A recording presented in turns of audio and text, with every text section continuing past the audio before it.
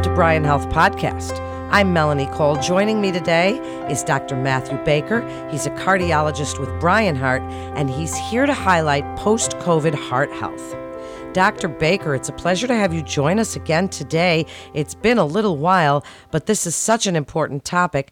Can you tell us, is Bryan Heart seeing recovered COVID patients coming in with cardiac issues these days? Yeah, we've been seeing a lot of patients coming in, spanning the spectrum, really, of patients who are just freshly out of the hospital with recent COVID infection, all the way to patients who've been struggling with the long COVID-type syndromes over months and months. That's such a bummer. So what sort of issues and symptoms are we talking about here? How severe have they been, and does it differ, Dr. Baker, between those ones that you say that are just fresh from the hospital and what we're hearing about these long COVID symptoms and long haul COVID from maybe a year ago? Yeah, so there is a pretty large spectrum of the types of patients that we've been seeing post-COVID. A lot of the degree of heart issues correlates with how sick they were in the hospital with their COVID infections. Sometimes what we're seeing is just the underlying heart disease that they had heading into their COVID diagnosis and the sickness that that's created and the heart problems that that's created. Some of what we're seeing is fresh heart problems that were brought on by COVID itself.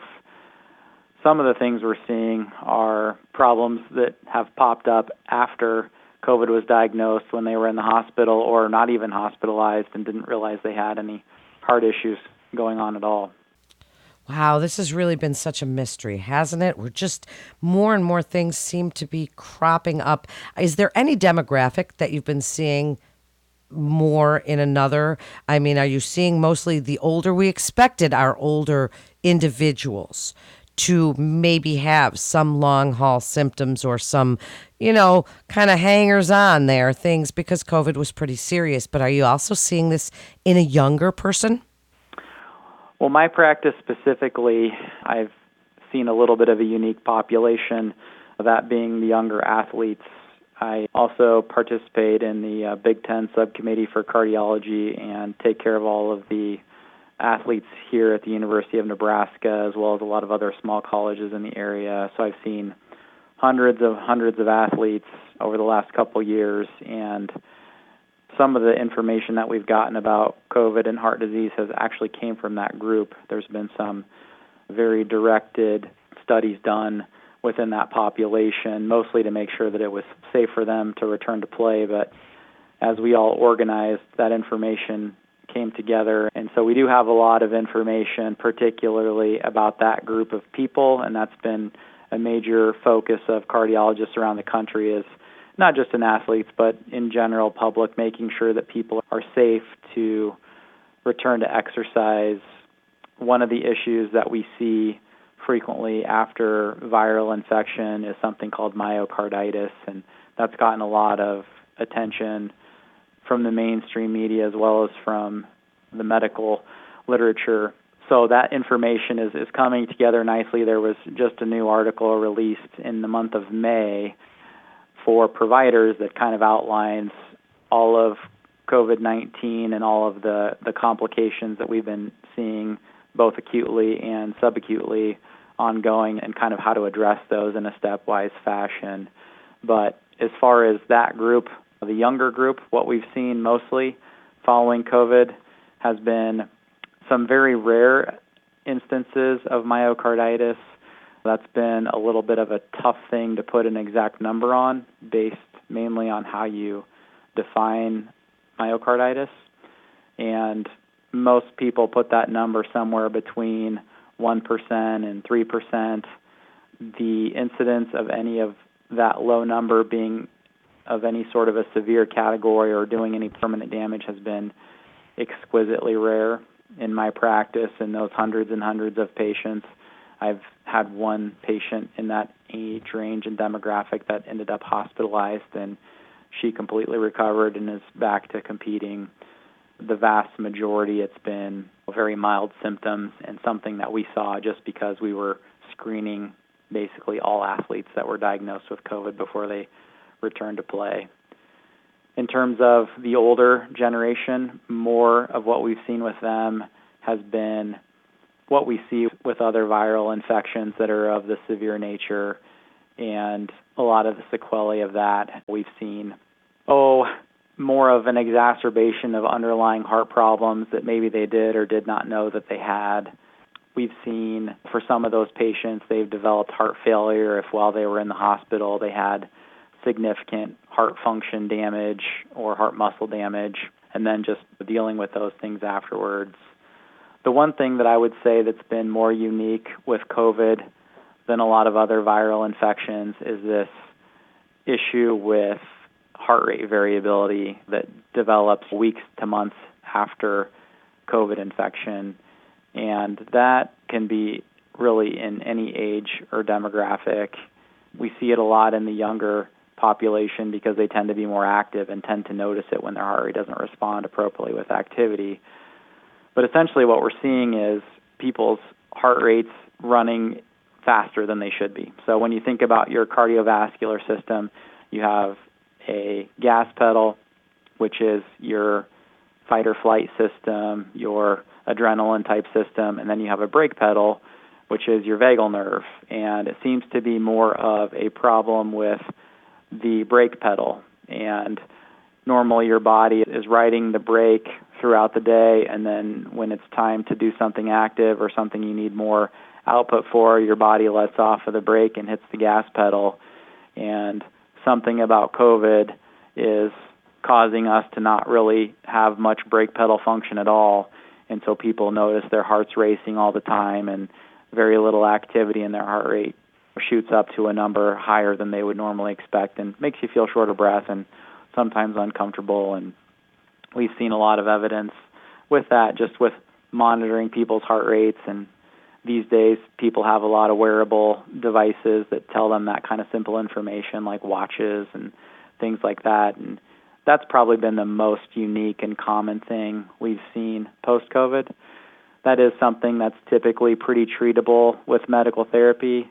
Most of the time, we can get people back down to a comfortable level. You treat it for a couple of months, and it seems like things tend to get back to normal after that. How are you narrowing it down? How are you putting that link there? That it might not be caused by other symptoms, that they might not have had existing heart disease. Does this involve a battery of tests, or is it just medical history that we're taking? How are you narrowing it down that this could be linked to a prior COVID infection? That's a good question. Definitely something that seems to be a little harder to define. And within cardiology, we're just now starting to really kind of organize those thoughts and trends and patterns, and how do you define a causal link between one thing and the next. That's always a difficult thing until you start seeing large groups of patients with similar timing, for instance, from when they get COVID to when they start getting symptoms. We've actually just even started to begin organizing our taxonomy with this and just what we call things. And so now, instead of calling things the sort of long hauler, long COVID, we have all these kind of general terms for it. So it's PASC, so post-acute sequelae of COVID-19. And then they break that down further into simply just symptoms, or whether or not there is any objective evidence of heart damage. So there's CVS with symptoms or CVD with cardiovascular disease, so kind of two offshoots of that term. And the first three tests that you do when somebody comes in after a COVID infection with symptoms that you think might be related to their heart are, number one, a simple EKG, which can be done in the office. Number two, a blood test called troponin, where we check for any markers of damage. As the heart muscle tissue dies, it releases this protein into your bloodstream, which only comes from heart muscle tissue, and it can be detected in very low levels. So we have a good way to measure for that. And then lastly, we do something called an echocardiogram, or an ultrasound of the heart, to see if there's been any structural or functional damage to the heart. Those are generally the first three tests that you do. If all of those tests turn out okay, that generally rules out most of the dangerous things, and then it just becomes more of a symptom management strategy. If any of those come back abnormal, then the next step we often do is a cardiac MRI, which is an even more sensitive way to look for any evidence of viral damage to heart muscle tissue. So tell us a little bit about things that can exacerbate this. Are we looking, I mean, you deal with athletes, but the older folks that have been more prevalent in COVID, I mean, a lot of them are very active.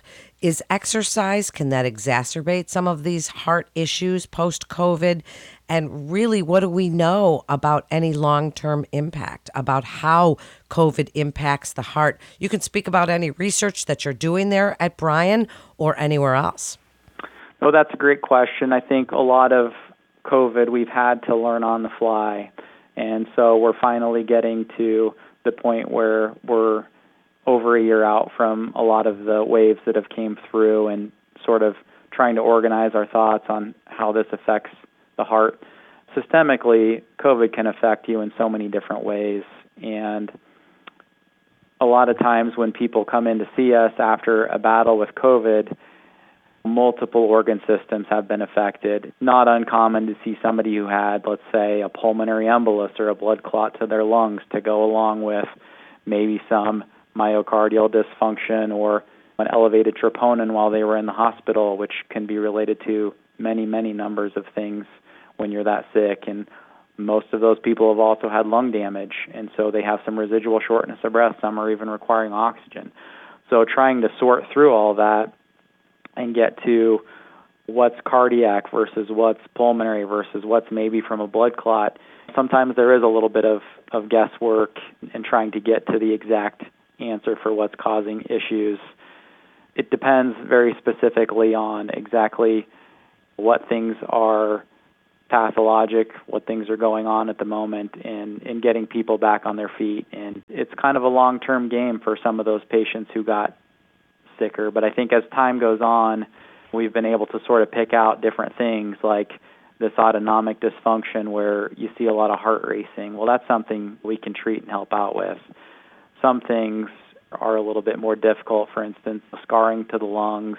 Sometimes you can have permanent damage to heart muscle. For instance, if you had a heart attack while you were in sick with COVID, some of that's permanent damage, and some of that is stuff that we can help with medication. So it does become pretty individualized when you're talking about a systemic illness that can cause problems with so many different organ systems. Well, I certainly think so, and we're learning more all the time, and I certainly hope you'll come back and update us as we learn more. But as we wrap up, do you have any advice for people who have recovered from COVID and may be dealing with some of these issues as they recover? I think the key as you're recovering from an illness like that is just to have good communication with your healthcare team, and if there's something that just isn't getting better, there are things we're learning every day in ways I think we're helping people trying to recover from COVID. So just having that good conversation with your healthcare team and continuing to be an advocate for yourself and progressing down the line to getting the testing you need, I think is probably the best thing people can do for themselves. I agree, and good communication, just as you say, and advocating for ourselves is so important. So thank you so much, Dr. Baker, for joining us today, and thank you to our Bryan Foundation partner, Davis Design. You can always go over to our website at bryanheart.org for more information and to get connected with one of our providers. That concludes this episode of Bryan Health Podcast. Please always remember, for more health tips and updates on the latest medical advancements and breakthroughs, follow us on your social channels. I'm Melanie Cole.